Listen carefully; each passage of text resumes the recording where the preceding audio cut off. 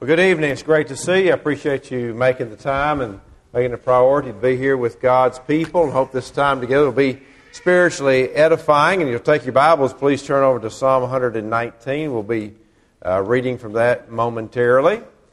I enjoyed my time with you so far. I appreciate you all being very warm and welcoming. Since you were nice to me, I decided to come back tonight.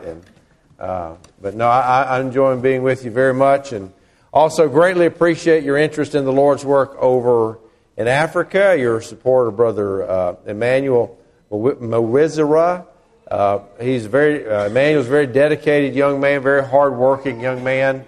In fact, I wore this tie tonight. This is a tie he gave me after my first trip over there, just as a way to remember him. So I greatly appreciate your interest in the Lord's work there. If you're visiting with us, we appreciate your encouragement by being here as we're talking about zeal for God.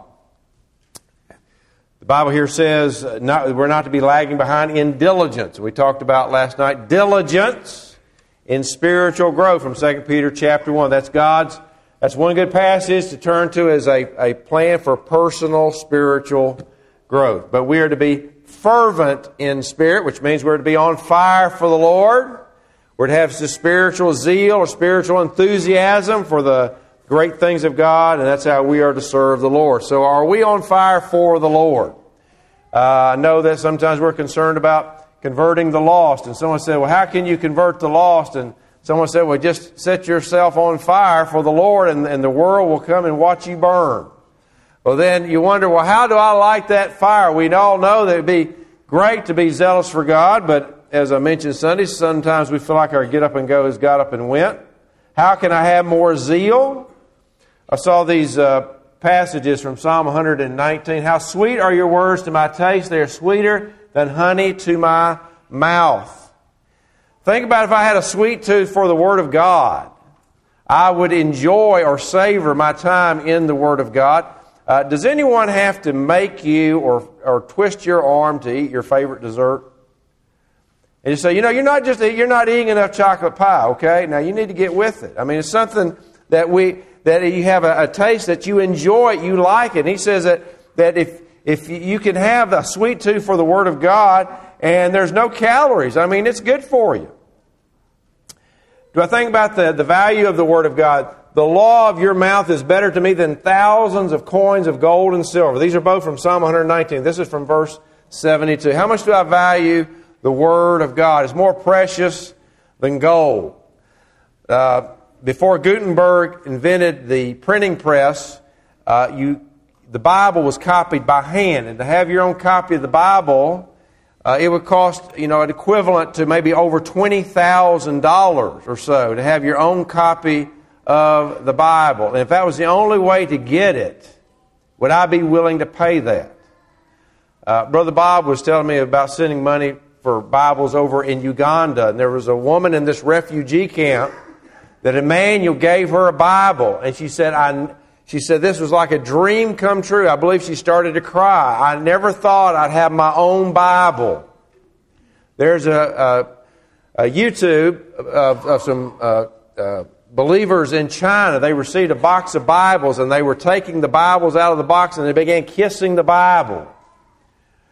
So they value that the Word of God is the most valuable thing in the world. Now, what do these two things have in common? Well, how do we ignite this zeal? Is we have the right attitude toward the Word of God.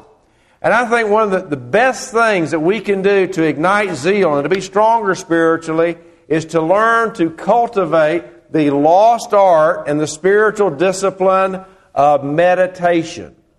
Meditation, that is, to repeat and to reflect upon verses of Scripture that are personally helpful to me. In fact, in the International Standard Bible Encyclopedia, there's a quote that says that meditation is a lost art in our modern world. You know, when that original edition of the International Standard Bible Encyclopedia was written, it was 1929.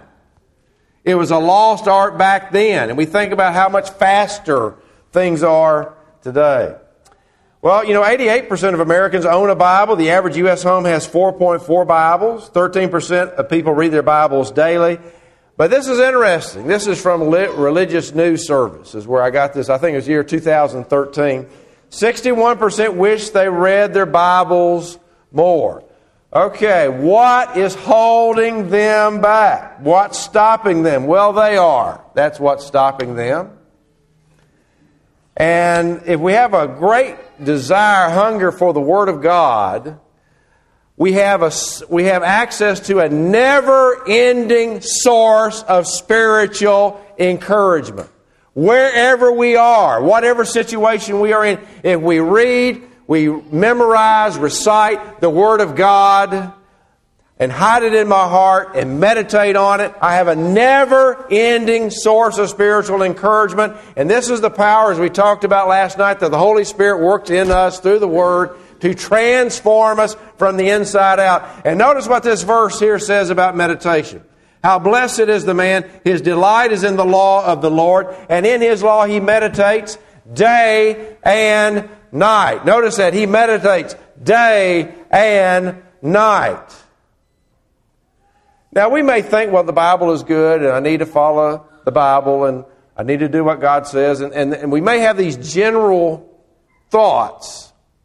But this is not meditating on the Word of God. Meditating on the Word of God is taking specific Scripture, and that word there, meditate, that particular Hebrew word, means to mutter or to growl. It sounds like a growl. It's what's called an onomatopoeia. The word sounds like the noise that you make. And it's the idea you're muttering or you're saying it to yourself under your breath.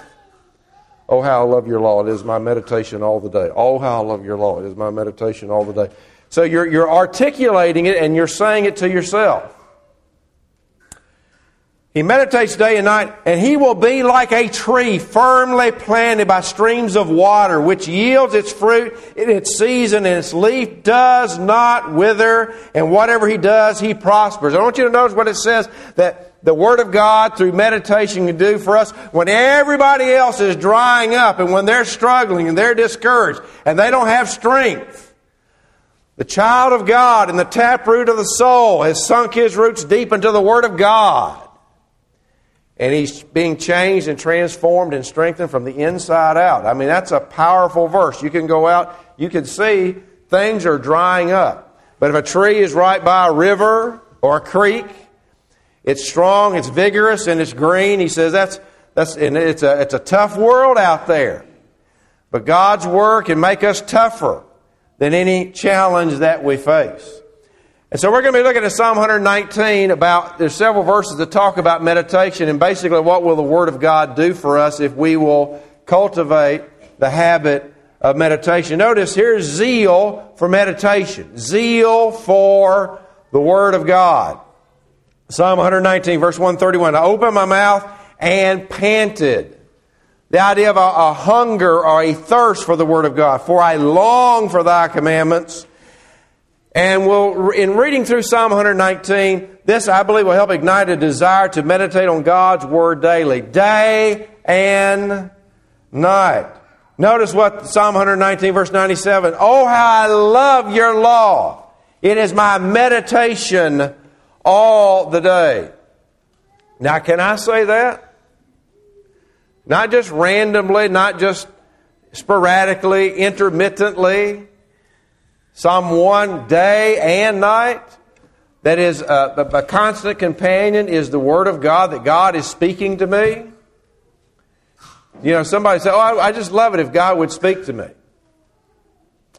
I remember one time I went into a Wendy's, and this young lady there, and I invited her to church, and I told her I was a preacher, and she said, oh, yeah, well, my manager, she'll want to meet you. And so she came out and she said, well, preacher, give me a word from the Lord. And so I quoted a Bible verse.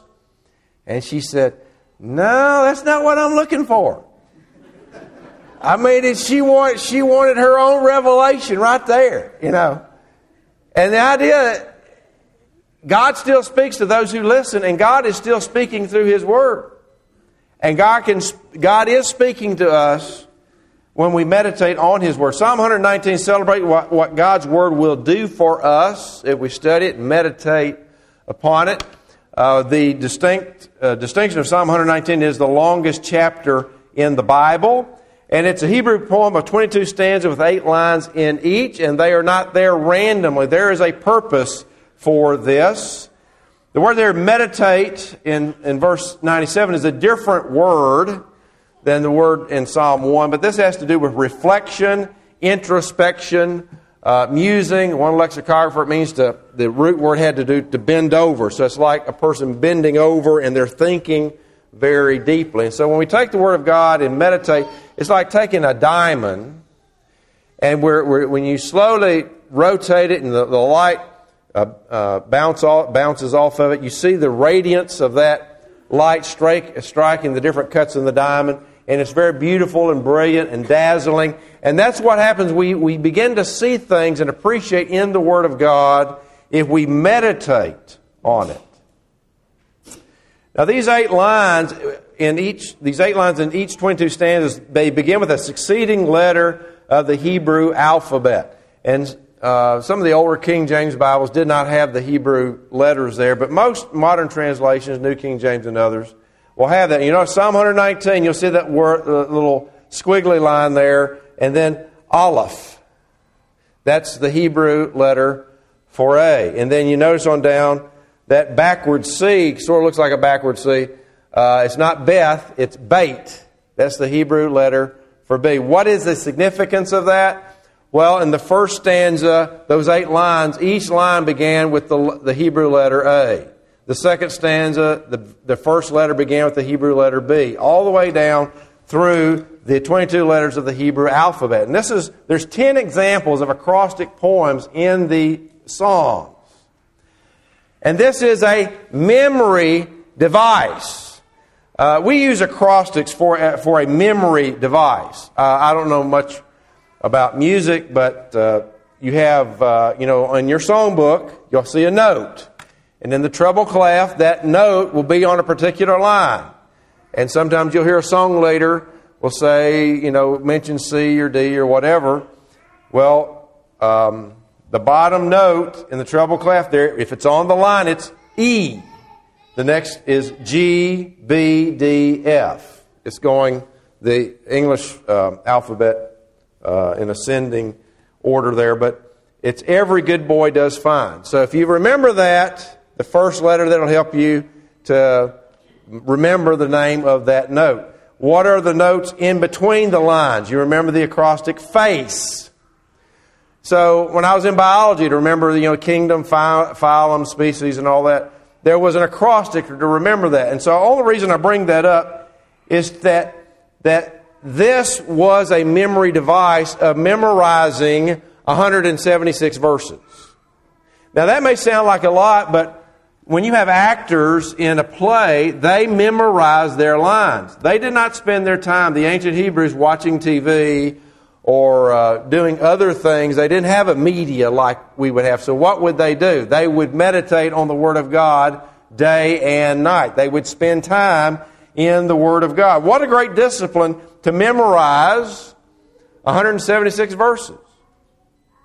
Psalm 119 verse 165 says, "Great peace have those who love your law, and nothing causes them to stumble." Someone said that a Bible that is falling apart belongs to someone who isn't. You see that Bible there? That someone's been in the Word, and it's all marked up and color-coded. I was embarrassed one time. I bought a new Bible, and I had not yet had the opportunity to write in it, and a lady came over and had some problem and wanted to talk to me and my wife. I opened my brand new Bible up. There was no markings in it, and she said, "That doesn't look like a preacher's Bible." I said, "Well, I'm sorry. I just got it, okay? I hadn't had a chance to write in it yet." So one thing I would encourage you to do is if you want to develop this zeal for Bible study, this zeal for motivation, Psalm 119 is a celebration of what the Word of God will do for us if we internalize it. So I'd encourage you to listen to it once daily for like a week or a month. I know Pete Wilson, he was a preacher out in Oregon, and he said sometimes once a month he would read Psalm 119 through every day for a month, 30 times. It takes you 15 minutes to read through it every day. You can, if you have a CD player or if you're driving, you can put that in your CD player and listen to that. And it really will help us to have a greater appreciation or motivation to want to meditate on the Word of God. Now let's just talk about real briefly what the Word of God will do for us to ignite that zeal to want to motivate us to meditate on the Word of God. And when we meditate on it, what will it do for us? It will help us to know God. We meditate on it to come to know our Creator and our spiritual Father through Jesus Christ. Psalm 119, verse 2. How blessed or happy are those who observe His testimonies, that is, think on and practice His testimonies, who seek Him with all of their heart. When we read the Bible, we meet God. And when we meet God, we are changed. That His holiness purifies our life. His love sweetens our disposition and expands our capacity to love. And when you meditate, we read the Bible and meditate on the character of God, the attributes of God, that God is all-knowing, all-powerful, all-present, that God is all love. He is patient. He is forgiving. He is merciful. The Bible says, be holy as I am holy. Verse 8 says, I shall keep your statutes, do not forsake me utterly. That is, the greatest loss was to lose a relationship with God. So when we meditate on the Bible, that is our lifeline by faith to walk with God. It keeps us close to God. So we read the entire Bible to see a complete view of who God is. I think a lot of religious error comes from a lopsided view of God. Some views think about just God's love and grace and mercy, and as if God is indulgent or just exists to cater to us. And others read about the severity of God and the harshness of God, and they're sort of afraid of God. And they don't like Him very much. And the idea you have to study the Bible to have a holistic view of God, and we meditate on that. That helps God make God more real. That God is our Heavenly Father who cares for us. And we learn to take on His attributes. Psalm 119, verse 27. Make me understand the way of your precepts, so I shall meditate on your wonderful works. And that is to meditate on the works of God, His acts in history and redemptive history, and also His creation. That the more you really study science, that you see a great mind was at work. And it says how great God is. And when we're impressed with the greatness of God, we're impressed with His greatness when we meditate on His creation. Another benefit of meditation, if I take different verses in Scripture and I consciously read, reflect, and meditate on the great spiritual truths in Scripture, it'll help keep my spiritual focus. Psalm 119, verse 15. I will meditate on your precepts and regard your ways. I shall delight in your statutes. I shall not forget your word. Verse 18. Open my eyes that I may behold wonderful things from your law. That's a sense of anticipation. We all live in two worlds. We live in the physical world, and we live in the spiritual world. We're a dualistic being. We are not a physical being with a spirit temporarily thrown in. We are an eternal living spirit temporarily housed in this earthly tent, this physical world. And so we're in the world, but not of the world. The world surrounds us with a multitude of distractions. And you know, for a person to be lost, they don't have to do a lot of bad things. Jesus said in John chapter 15, if you don't bear fruit, my Father will, prune those branches that don't bear fruit, and He will throw them into the fire. So the world surrounds us with a multitude of distractions. And what spiritual meditation does, it keeps us spiritually sharp and sensitive to God and spiritual reality. So a good tip for that is to underline or write down helpful verses for meditation. I meditate on your precepts and consider your ways. To underline in your Bible or to write them down. For example, the back of my Bible right here, here's a piece of paper I've got. And I've written some verses down that were helpful to me. Wrote them down. I would encourage you to, what are helpful to you? There's I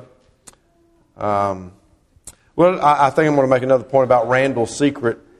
You look at Psalm verse 148, where the psalmist talks about setting a time to meet with God. Psalm 148, he says, I rise before dawn and cry for help. I wait for your words. My eyes anticipate the night watches that I may meditate on your word.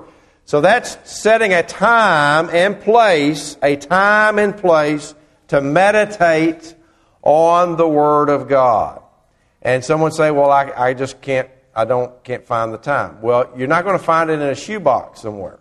You're not going to go, oh, I found some time. It's right here in a box. You have to make the time. You have to schedule that time. And here before dawn, they schedule time. And the night watches, they schedule time to meditate on God's Word. Another thing that meditation will do for us, it'll show us how to live. Psalm 119, verse 105, your Word is a lamp unto my feet and a light unto my pathway. Verse 48, let's read that together. Verse 48, Psalm 119. I shall lift up my hands to your commandments, which I love, and I will meditate on your statutes. We can't apply something that we don't know or that we don't internalize.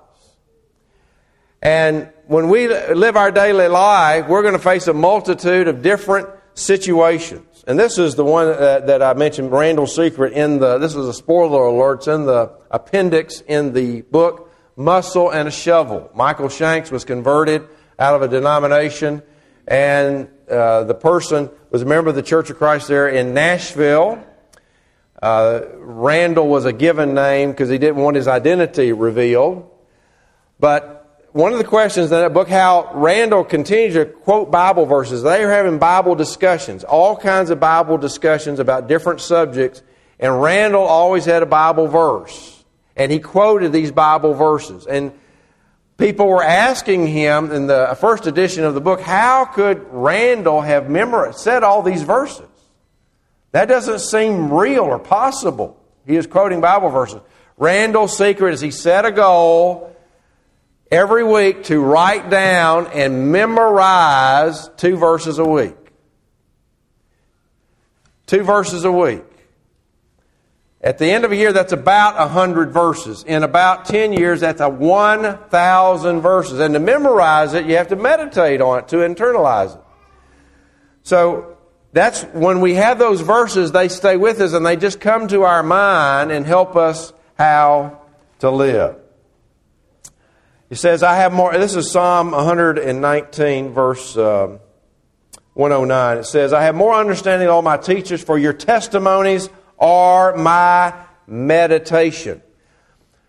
The idea of when you face a different situation, when you meditate on it, the verses will come to you.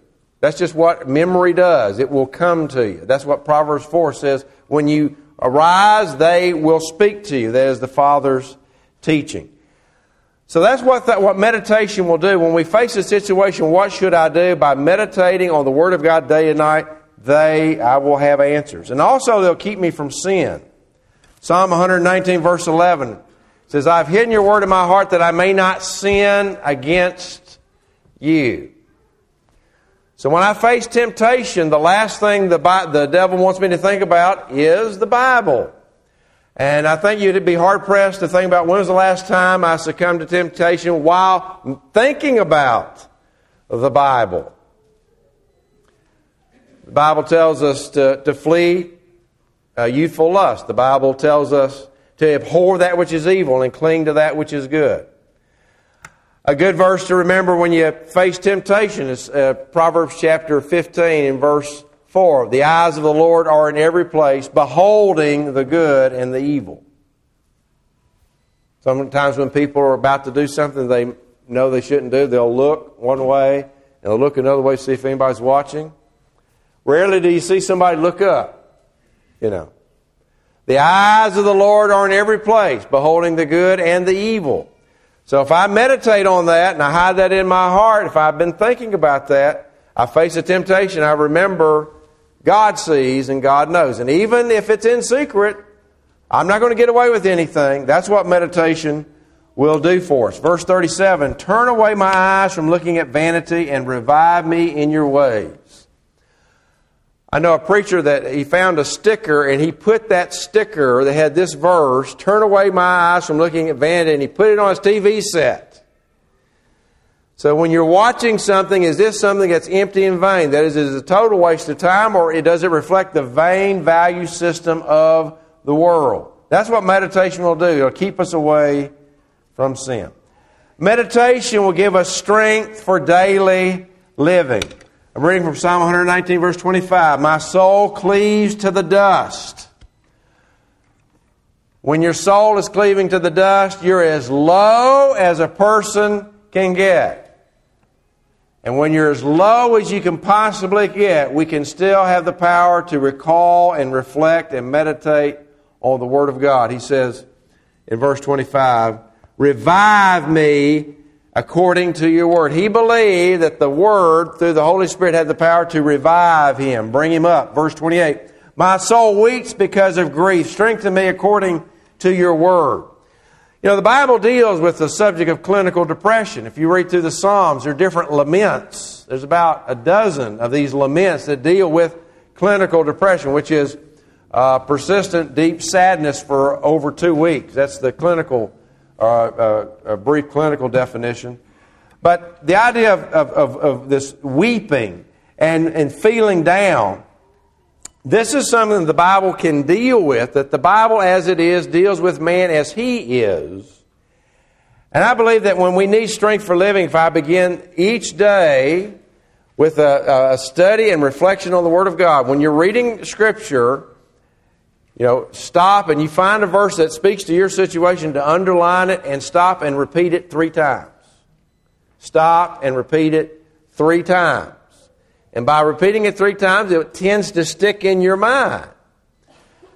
When you underline it, and maybe make a note in the margin when you go back and see it again, read it, or you study with someone, it helps to remind you something that you thought. It helps to preserve a good insight that you had. Verse 83 says, though I have become like a wineskin in the smoke, I do not forget your statutes. A wineskin in the smoke was like he was dried up and used up. He felt worthless. And when he felt worthless, he did, sometimes say, well, I don't feel like praying, and I don't feel like reading my Bible, and I don't feel like worshiping, and I don't feel like meditating on the Word of God. That's when we need it the most. When it's the hardest to meditate or to study the Word, that's when I need to meditate the hardest. So we need to begin that day like the psalmist did. He looked forward to the morning to cry aloud to God. Another great thing that meditation will do, we live in a negative world that wants to tear down our faith. There's lots of people that doubt the Bible. They like to the idea that you believe in creation, you believe Genesis 1 is a literal account of creation. The society likes to put a person down that says, I believe that the Bible is the literal, inerrant, perfect Word of God. It gives us inner confidence that God is always right, and the Bible is always right. Psalm 119, verse 41. May your loving kindness also come to me, O Lord, your salvation according to your word. So I will have an answer to him who reproaches me, for I trust in your word. We should never be embarrassed to say, I believe the Bible, or to say, this is what the Bible says, even if it contradicts a person's life. Verse 46. I will also speak of your testimonies before kings and shall not be ashamed. What meditation does is it helps us to realize that this really works. This is really changing me from the inside out. And it helps to develop our confidence that we're not embarrassed to talk to people about God and the Bible. That's one of the challenges that we face. In evangelism, we're just too timid. We just don't have the confidence. And the problem is that we're looking at ourselves. We realize that we're weak and sinful. and we feel sort of embarrassed maybe or intimidated in talking to people, and that we're not the standard. And I'm not the message. I'm conveying this message. A great line to remember is, I'm not where I ought to be, but thank the Lord I'm not where I used to be. We're all a work in progress. And, it doesn't take much of a person to be a Christian, just all of that person there is. And we can have confidence that the Bible is helping us and helping us to grow. I remember, just in my own life, I remember when I was in junior high, I played baseball, and the church was in the process of building a new building. So we met at the middle school there in Murfreesboro, Tennessee, where I grew up. And as we were going into the auditorium there, across from the auditorium, there was a football field. And some of my buddies that I played baseball with, they were out there playing baseball. And I remember I was carrying my Bible in, and I remember switching it to the other side, because I was embarrassed. I thought they were going to make fun of me. Well, I'm glad to say that I've grown out of that. I like to go down to Starbucks sometimes, and I'll take my Bible and I'll read it, and I'm just hoping somebody's going to ask me, If they say something about the Bible, I'm just excited to talk to them. Because God is in the people changing business. So our confidence is in God, and that God is always right. And we ought to have confidence in God's plan for saving us, and that should give us great confidence in talking to people. Another thing that meditation will do for us, it will remind us to set a good example before other people. Verse 74, Psalm 119, verse 74. May those who fear you see me and be glad, because I wait for your word. Here's someone anticipating the Word of God, looking forward to studying the Word of God. And he realizes that I'm an example. Other Christians are depending upon you. In the study done of, we're talking about the World War II Museum down in New Orleans. And one of the researchers there said, what was one of the prayers that the American soldiers said on D-Day as 150,000 American soldiers invaded Europe to liberate them from Nazi oppression? What was the thing they were praying? One thing they were praying was, God, help me not to let my buddies down. And we think about, you don't know who might be watching you and the influence that you might have. I grew up in Murfreesboro, Tennessee, and I was told this young mother that she had a young daughter, and she wanted to bring her to church. Her husband did not encourage her. In fact, he did everything he could to discourage her.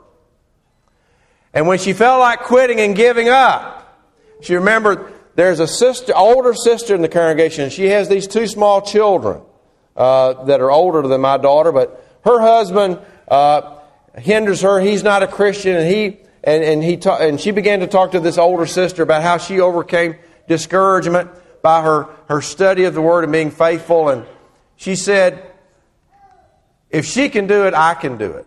Her example. And my mother did not know she was being watched, and that she was the one that helping this younger mother to hang in there.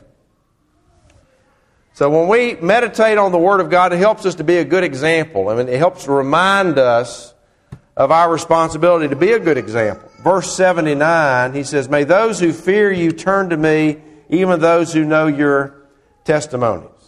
So we are a walking advertisement of what the Bible will do in a person's life.